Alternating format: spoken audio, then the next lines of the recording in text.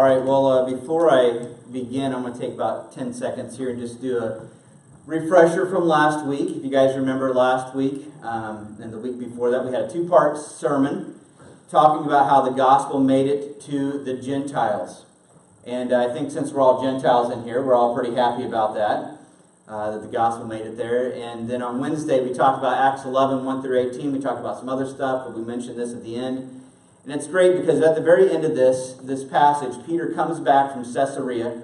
He goes all the way back to Jerusalem with the 6 guys that went with him. And we get them all back in Jerusalem. They start telling them about what happened in Caesarea, that the gospel came to the Gentiles and the Spirit was given. And they tell the story, and they've got witnesses, and they end by saying this. Then to the Gentiles also, God has granted repentance. And there's just no arguing it, basically. We can't argue this. To the Gentiles also, God has granted repentance. And we're all thankful for that. But now, I'm going to hop back, but before I do, I want to pray. Heavenly Father, God, I do thank you for this day, and I thank you again for your word. And I just ask this morning that you would be with us as we're looking at your word. I ask that you would give me wisdom as I speak. Pray that what is presented today will be your truth and your truth alone. I ask this in Jesus' name. Amen. Now, I'm going to hop back in Acts, but before I do, something has presented itself this morning that just ties in so well with what I'm getting ready to talk about. Let me ask you, what are some things that are necessary for a church to be influential? Is it the Mevo working correctly? That's the little camera. Is that absolutely essential? No. No. The videos playing the sound right off the bat, is that absolutely important for a church to be a good church? Charity's thinking about it. It's frustrating, isn't it, when those little things happen? But I'm going to tell you right now, those are not essential things. You can take away all of this stuff, get rid of the building. We could be out in the middle of a field and be the most influential church in Danville. I don't know if you know this or not, but Danville, it needs help, doesn't it? It needs Jesus. My wife has, in her office, she's got this sign up on the wall. It just says, y'all need Jesus. It's funny to have it up there. It's funny to say it, but I'm going to be honest with you. This city, it doesn't need a new program. It doesn't need a new social engineered this or that. I mean, ultimately, some of these things can help. Ministries can help. All these things can help. But at the very end of it, what this city needs is Jesus. And you know what organization God designed to bring Jesus to people? You know, God actually planned an organization. There's actually an organization, a group of people that He organized to be His human representatives. You know what it was? The church. You're it. You're the ones that God has decided to be His representatives on this earth to this city. This is where you're at. This is where this church is. So we're gonna hop back in Acts mentally back to Stephen for a moment. You guys remember Stephen? What happened to Stephen? What was the last thing that happened to Stephen? Yes, he was stoned to death. And who sat? And I always picture him with his arms crossed. Who sat with his arms crossed? People laying coats at his feet. Saul, right? Who we eventually know as Paul, the apostle. So you've got Saul who's approving of that. But then Saul, after this persecution, the persecution kind of scatters. Do you remember that part of the story in Acts?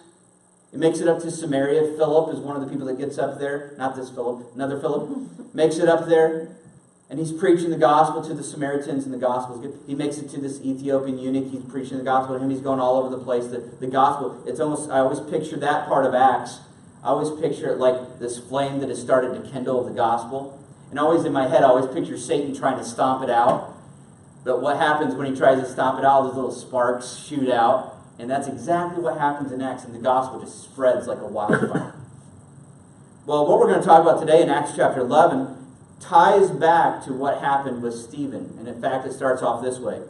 Now, those who were scattered because of the persecution that arose over Stephen traveled as far as Phoenicia and Cyprus and Antioch, speaking the word to no one except Jews. But there were some of them, men of Cyprus and Cyrene, who on coming to Antioch spoke to the Hellenists also, preaching the Lord Jesus. Now, let me throw a map up here for you. give you some reference. I love the maps when I'm studying Acts. Here's Jerusalem. Now, see this little circle right here? That's the Sea of Galilee. When Jesus was ministering, it was all in this area and down in this area. Okay, so this is where we're at. Caesarea, we talked about last week, was right over here, about just a little bit off where that S is. I can't hold my hand steady enough to get right on. Okay, so it's right about there, Caesarea. So we're talking about, man, it's really traveled. But did you hear where it traveled in this passage? The persecution over Stephen traveled as far as Phoenicia and Cyprus and Antioch, speaking the word. Now, at first they were speaking the word no one but Jews. Look where it's headed. Now, it's about 300 miles from Jerusalem to Antioch. It also mentions Cyprus, so it's gone by boat now. Cyrene isn't even on my map. It's over here. The gospel is spreading. Look at this passage again. Other than Stephen being the cause, do you see any other names mentioned here in the spreading of this gospel? The closest we get is that there were some guys, basically. No names mentioned, spreading the gospel. Now, the city of Antioch, let me tell you a few things about it. Like I said, 300 miles from Jerusalem. Its nickname was called the Queen of the East. It was the third largest city in the Roman Empire. Okay, huge city. In fact, about this time, they were running at about 500,000 people, 500,000 people. Now, that's huge for this time period. That's huge for us. It was huge for this time period.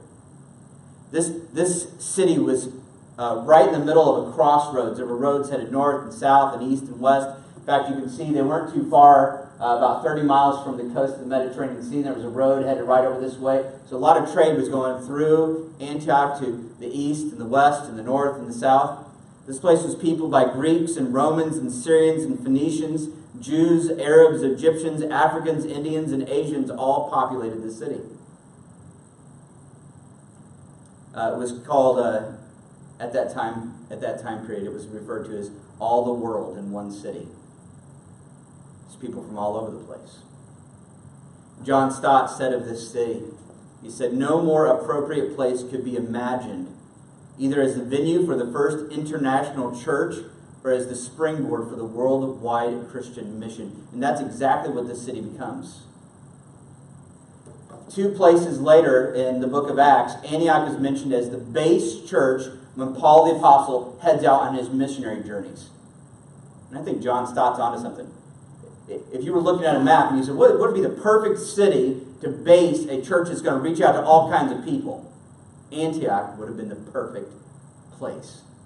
And that's precisely what we're reading about right now. We're talking about Antioch. And we're going to hear about Paul the Apostle eventually takes all of his missionary journeys up through here. We've got Jerusalem down this way, but Antioch becomes this base of operations for Paul the Apostle. His missionary journeys with Barnabas and later on with Silas. Notice as well, if I go back to this passage again, I love this. At first they were going just to the Jews. Now they would not have heard in Antioch about what happened with Peter in Caesarea. That the gospel was now, they wouldn't have heard about this council in Jerusalem saying, hey, the gospel has now been made available to the Gentiles. They wouldn't have heard this. But you have these people that are hearing the news, and instead of just going to the Jews, they just decide, we're just telling everybody. Isn't that what you do with good news? You're not thinking, and these guys, whoever these guys are, we don't know. We may know when we get up to heaven, we'll find out who these guys were. But whoever these guys were, they don't care who is supposed to get. They just heard the good news, and they're just going around going, did you hear that this is Jesus from the Jews? You know, he was down there. But here's the thing. Forget that for him. He's their Messiah. But here's the thing. He's the Messiah for everybody. When he died, he actually died on a cross. He was crucified. Roman crucifixion. Yeah, he was killed. He was dead in the tomb for 3 days, and he came back to life. What? Yeah, I mean, he was dead. Are you sure? No. There was people, verified, witness, testified. In fact, there was a Roman soldier at the foot of the cross that just to make sure he was dead, plunged a spear into his side, up through the rib cage. There's testimony, witnesses of this. Well, yeah, but are you sure he really raised it? Yeah. At one point, did you know there was over 500 people saw him at once? After he was, yeah. I heard that one of his disciples that was questioning it, when he showed up to him, he said, his name was, I think, Timothy. And he showed him his hands. He said, Timothy, if you want, you put your fingers in the holes in my hands, touch my side. Man. But what was the point of this crucifixion?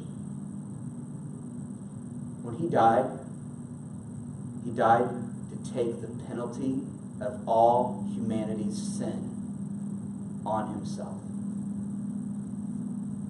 Even mine. I'm no theologian, but I think yes, because I think it worked for me. And so these guys are spreading this news of this Jesus, Lord of all. It's astounding. And it's spreading. People are hearing and they're believing. It goes on to say, verse 21, and the hand of the Lord was with them, and a great number who believed turned to the Lord. So they hear and they believe and they turn to the Lord. The report of this, it was such a significant outbreak of the gospel, the report of this came to the ears of the church in Jerusalem. So news travels down to Jerusalem. Hey, this is going on. The mother church, if you want to think of it that way. Down in Jerusalem. And so who do they send? Barnabas. You guys remember what his name meant? Anybody remember? Son of encouragement. Good. Son of encouragement. I love Barnabas because Barnabas had already showed this propensity to be able to bridge some gaps between people. Remember when Saul came down back to Jerusalem? Last time he was there, he was killing Christians. He comes back, and who finally says, I'm willing to meet with this guy, is Barnabas. And Barnabas is the one that says, I think you're the real deal, Saul. I'm going to take you to the apostles. And the apostles trust Barnabas enough to know, hey, if Barnabas says he's okay, he's okay. And this is Barnabas. So who do they decide to send up to Antioch to check things out? Barnabas. Son of encouragement. Bridging the gaps. When he came and saw the grace of God, he was glad. I love reading about Barnabas. Not a negative thing at this point. When he came and saw the grace of God, he was glad, and he exhorted them all to remain faithful to the Lord with steadfast purpose. Think of Barnabas as like quality control here. The gospel's made it up there, but he goes up to make sure that they understand, what does it mean to believe in this Jesus? What does it mean for your life? What does it mean you ought to do? How does it affect your day-to-day existence? So he exhorts them to remain faithful to the Lord with steadfast purpose.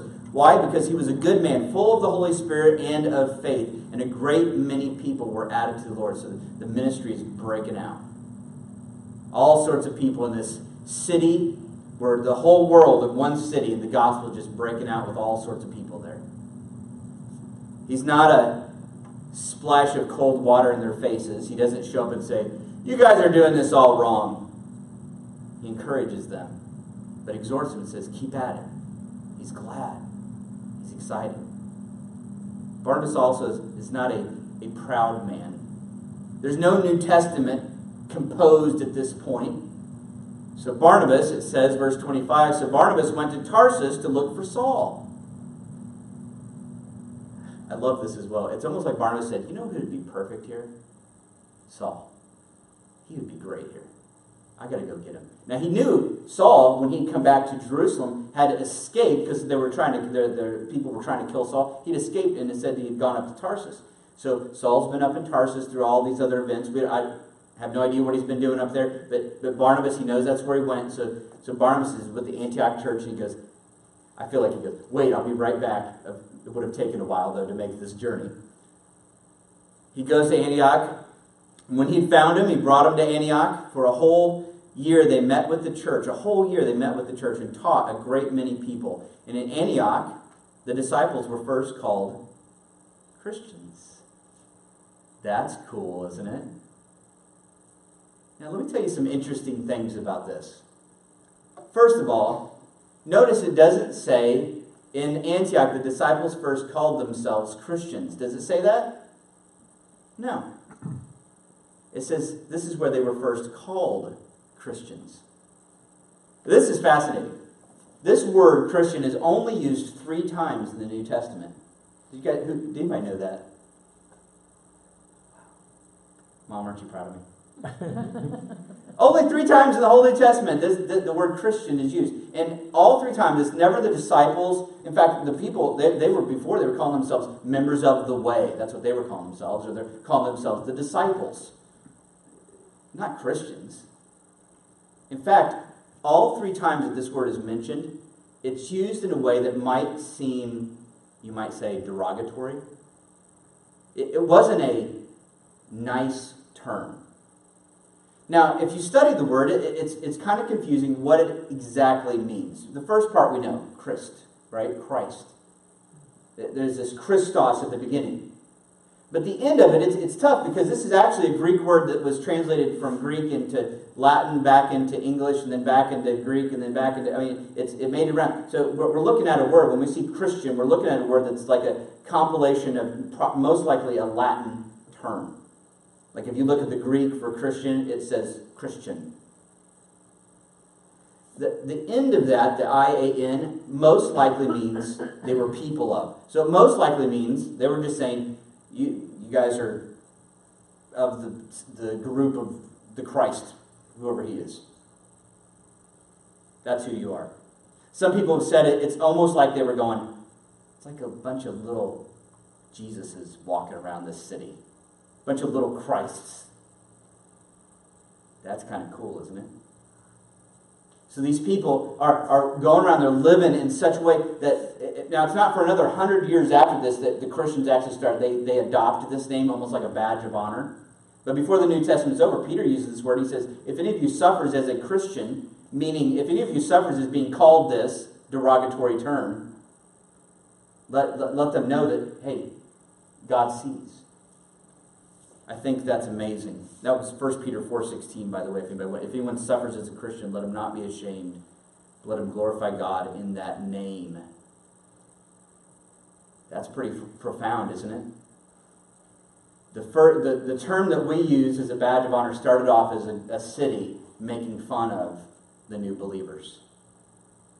Realizing these aren't just the Jews, this is getting into everything else, but this is a bunch of little Jesuses walking around. A derogatory term.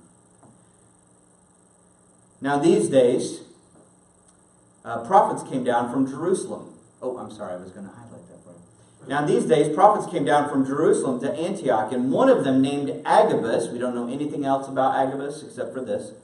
One of them named Agabus stood up and foretold by the Spirit that there would be a great famine over all the world. This took place in the days of Claudius.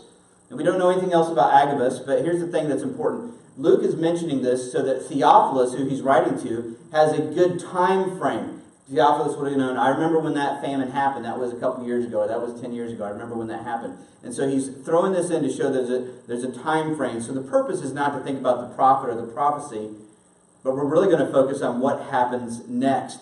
So this young church, at the most a year old, at the most the Christians had been around for about a year. What do these Christians decide to do when they hear that another area down in Judea is going to be struggling, is going to go through a hard time? It says, so the disciples determined, right? They're calling themselves disciples still. Disciples determined, everyone according to his ability, to send relief to the brothers living in Judea. And they did so, sending it to the elders by the hand of Barnabas and Saul. So after this year that this church has been around, fledgling church, young church, not a person in there that's been a Christian more than a year. But they've got something. Oh, our brothers are suffering. They're going to be suffering. Let's start collecting some money to send relief down to them. They didn't go, well, they've been around longer than us. We're the new Christians. No, what do? We got to do something. We got to help. Now, Antioch, like I mentioned before, I think the church in Antioch is a great example of what it means to be an influential, or I'm going to call it a missional church, or a church that's on mission. If a church is on mission, it's a church that's doing what it's supposed to do. We could be on mission and have our sound system mess up. We could have the best sound system in the world. Every video play perfectly. All the microphones sound great. Music profound. Every note Perfect. Everybody, John comes in at the right time every song. I'm sorry, John. That was mean. I apologize. It's sorry. It's great. It's okay. I'm down here singing the wrong words half the time. We can have all that together and be completely off mission. So I want to go back and examine some of these passages and think about what we see in this church at Antioch, because this church changed. This is the church, not the church in Jerusalem. This is the church that becomes a base of missions throughout the rest of the Roman Empire. This young, year-old church. So let's pick apart a few things here. I'm going to try to summarize them with some little phrases here. I didn't do them very pastorally. They don't all start with the same letter. The first one is this. What you see here is grassroots evangelism. Grassroots, I think we hear that term a lot nowadays, but grassroots just simply means it's not organized necessarily. It's just with the people. Did you see that with this church at Antioch? No, yeses, no. Come on, did you not see that with this church? Was it Peter that was starting off with the spread of the gospel in Antioch? No. Was it Paul that started it? No. Barnabas, he didn't show up till later. Who started this spreading of the gospel in the city of Antioch? In fact, who took the gospel to the Gentiles in Antioch? Do we even know their names? No. Anonymous. Just evangelism, I imagine, with tradesmen, shepherds, carpenters, working together. You wouldn't believe what I heard in the market the other day. Antioch had this huge market where all these people would come together in the central market. I can just imagine. I was standing next to this guy and he was talking about, I think it was Jesus down in Judea or Galilee, I think it was. And he starts telling the story. It's amazing. Witnesses. Genuine, just witnesses to the truth. This thing that happened is true. They verified it. And I'm telling you about it. And I'm telling you about it. And I'm telling you about it. Grassroots. The ordinary things of life. For you, I know, if you know the truth, don't you share the truth? Isn't that exact? I was thinking about this morning and I thought, it reminds me of disaster movies. Right? My wife and I, we love disaster movies. And so the disaster movies come, right? And so you find out, oh no, the world's going to end, or this huge tsunami is going to go, or everything's going to fall apart in an earthquake. And people, it doesn't matter who they are, when they figure out like this bad thing is happening, the good ones, what do? They start to try to tell people. This is what evangelism is all about, is telling people about this, frankly, a disaster that's coming. Not just the good news, but also the bad news. God is judge of all the earth. The very first time I ever preached, it was not the best sermon in the world. But I preached on Ezekiel 33. Ezekiel 33 talks about this prophet Ezekiel. God comes to Ezekiel and he says, Ezekiel, I'm going to set you up as a watchman. So you picture a city, walled city. Watchmen would go up on the tower and look out. And this is what he writes. I don't have this up here on the slides for you. He writes, he says, Son of man, speaking to Ezekiel, it says, speak to your people and say to them, if I bring the sword, I being God, if I bring the sword upon a land, and the people of the land take a man from among them and make him their watchman, and if he sees the sword coming upon the land and blows the trumpet and warns the people. So, pause. So he's saying, hey, if you know that the sword is coming, and you set a watchman up on the wall, and this watchman up on the wall, if he sees the sword, so he sees off in the distance, maybe a cloud of dirt, right? That he knows that the army is coming. So he has this trumpet, and he blows the trumpet and warns the people. That's the picture that's being set up here. So if he sees the sword coming upon the land, blows the trumpet and warns the people, then if anyone who hears the sound of the trumpet does not take warning, and the sword comes and takes him away, his blood will be on his own head. In other words, so he gets the trumpet, he blows the trumpet, this guy down in the city, like he hears the trumpet, he's like, God says, well, if he hears the trumpet but does not take warning, his blood's on his own head. I always feel like it should be his own dumb head, but his own head. He heard the trumpet. He could have done something to prepare. He didn't do it. But then God goes on with Ezekiel and he says this. He heard the sound of the trumpet, did not take warning, his blood shall be upon himself. But if he had taken warning, he would have saved his life. But if the watchman sees the sword coming and does not blow the trumpet. So picture this one now. Up on the wall, sees the sword coming. He's got the trumpet in hand. He knows these people can't see the sword coming. He knows it's his job to let them know it's coming. It says if he sees it and he does not blow the trumpet. Listen to what God says next. If the watchman sees the sword coming, does not blow the trumpet so that the people are not warned, and the sword comes and takes any one of them, that person is taken away in his iniquity. So it's not like those people were innocent, but listen to what it says. But his blood I will require at the watchman's hand. It's like a way of saying, I'm holding that watchman responsible for what happened here. And I can remember the first time I read that, I thought to myself, I don't know what it means to have God require their blood at my hands, but it can't be good. Some of you are like this watchman. You come to church, you hear, God is coming back. All the world will stand before him at the judgment seat. All those that, while they were here, put their faith in him, will enter into life. All those who have not will enter into what Jesus, loving Jesus, says is eternal damnation. Eternal. That's his words, not mine. Some of you hear it, and you see it, you think about it, and you meet people, and an opportunity comes up, and you say nothing. If we want to be an influential church, it's got to start with all of you. It doesn't start with me. It's grassroots evangelism. All of us out in the world telling people about Jesus. In your own way, in your own style, but telling them the truth. God's coming back. You have a responsibility, but it's also a privilege. Number 2, unbiased evangelism.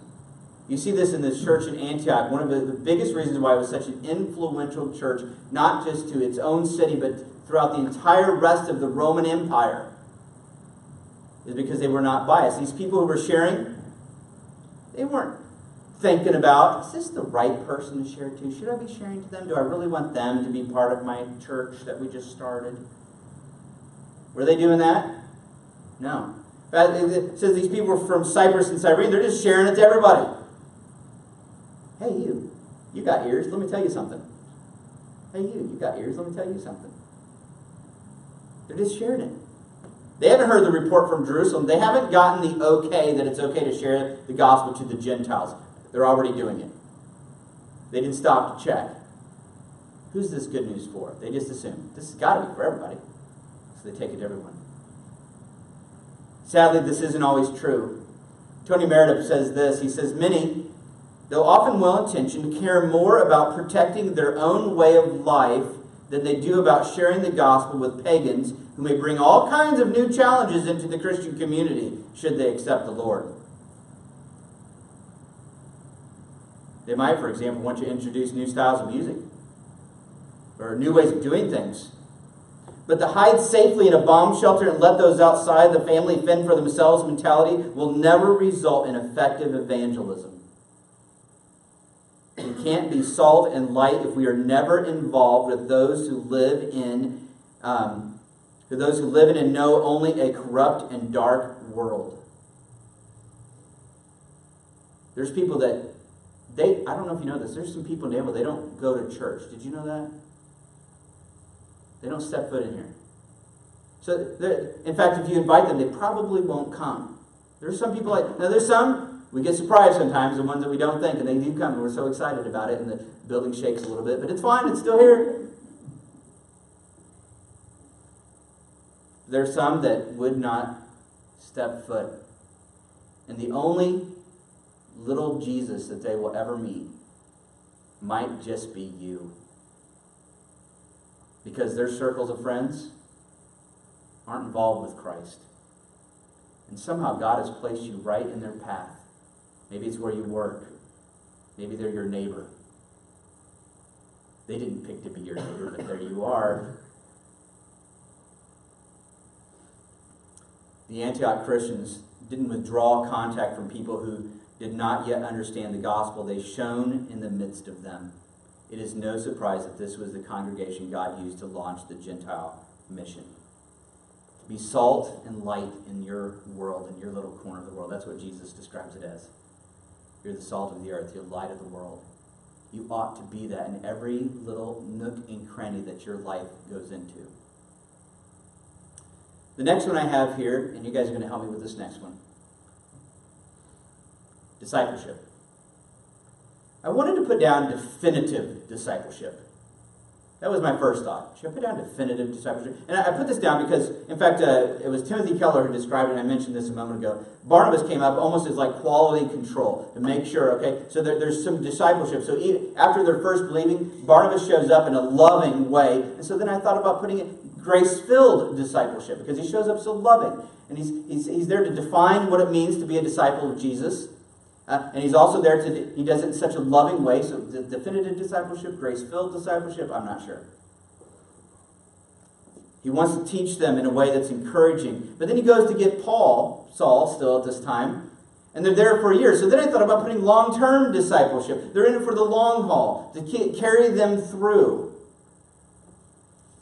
You can pick whichever one you want to put down. Put them all down if you want.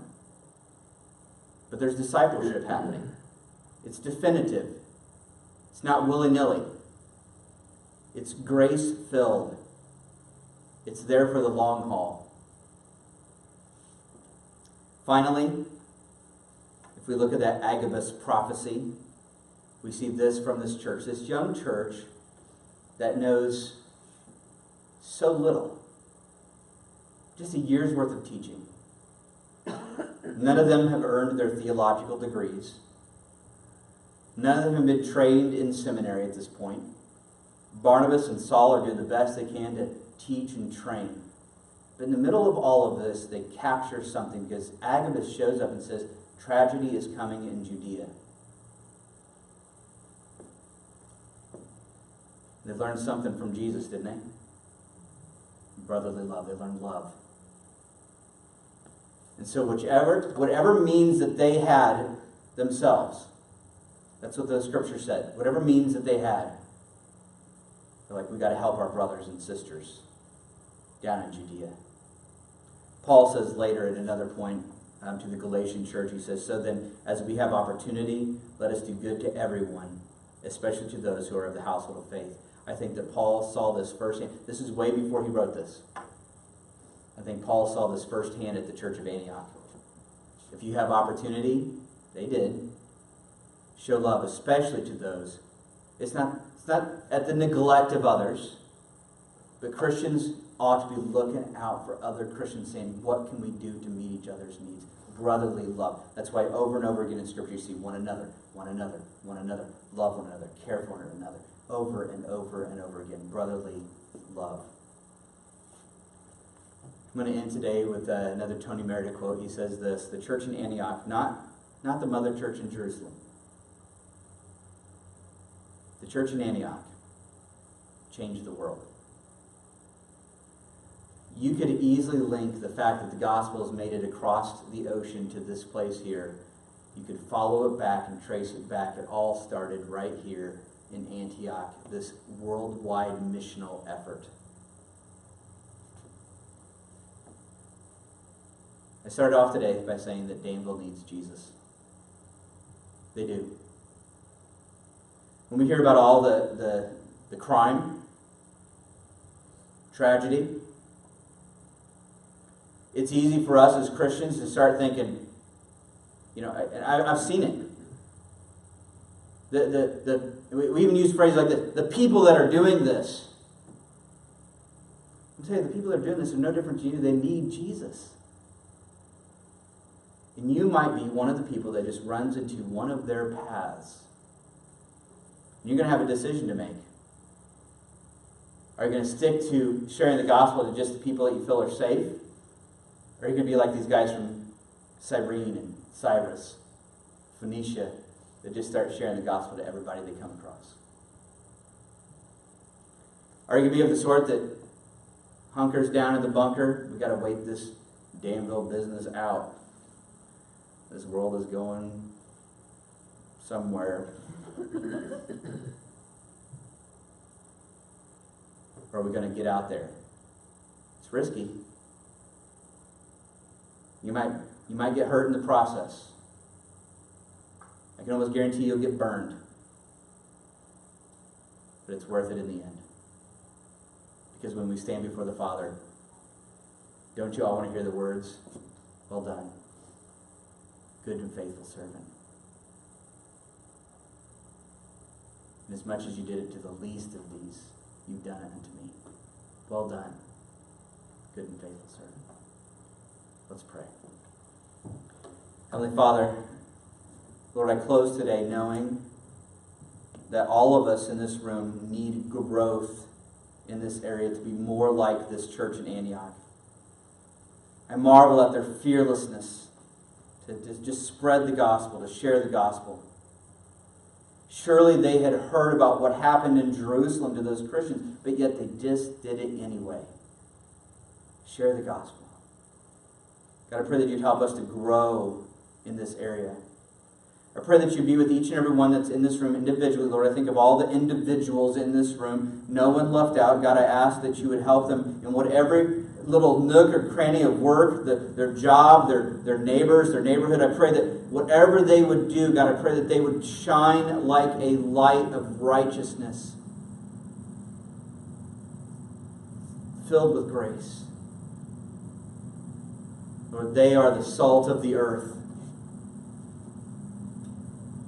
Lord, this city needs to be salted. And we're it. Lord, I pray that wherever they're at, each and every person in this room, that you would give them the strength and the courage, the endurance, Lord, the purpose to shed your light on all that they encounter. God, I pray now, Lord, as Barnabas came to that church in Antioch and encouraged them, exhorted them to be faithful, Lord, I end on that note, Lord, asking that you would help all in this room to simply be faithful. Be faithful to the words that they hear from the Bible. Faithful to obey those truths. Faithful to love their neighbors. Faithful to honor you as their Lord. Lord, help them just to begin today, right now, by deciding to be faithful. I ask this in the name of Jesus, that you will hear this prayer and honor it, Lord, by granting faithfulness to all in this room. In Jesus' name, amen.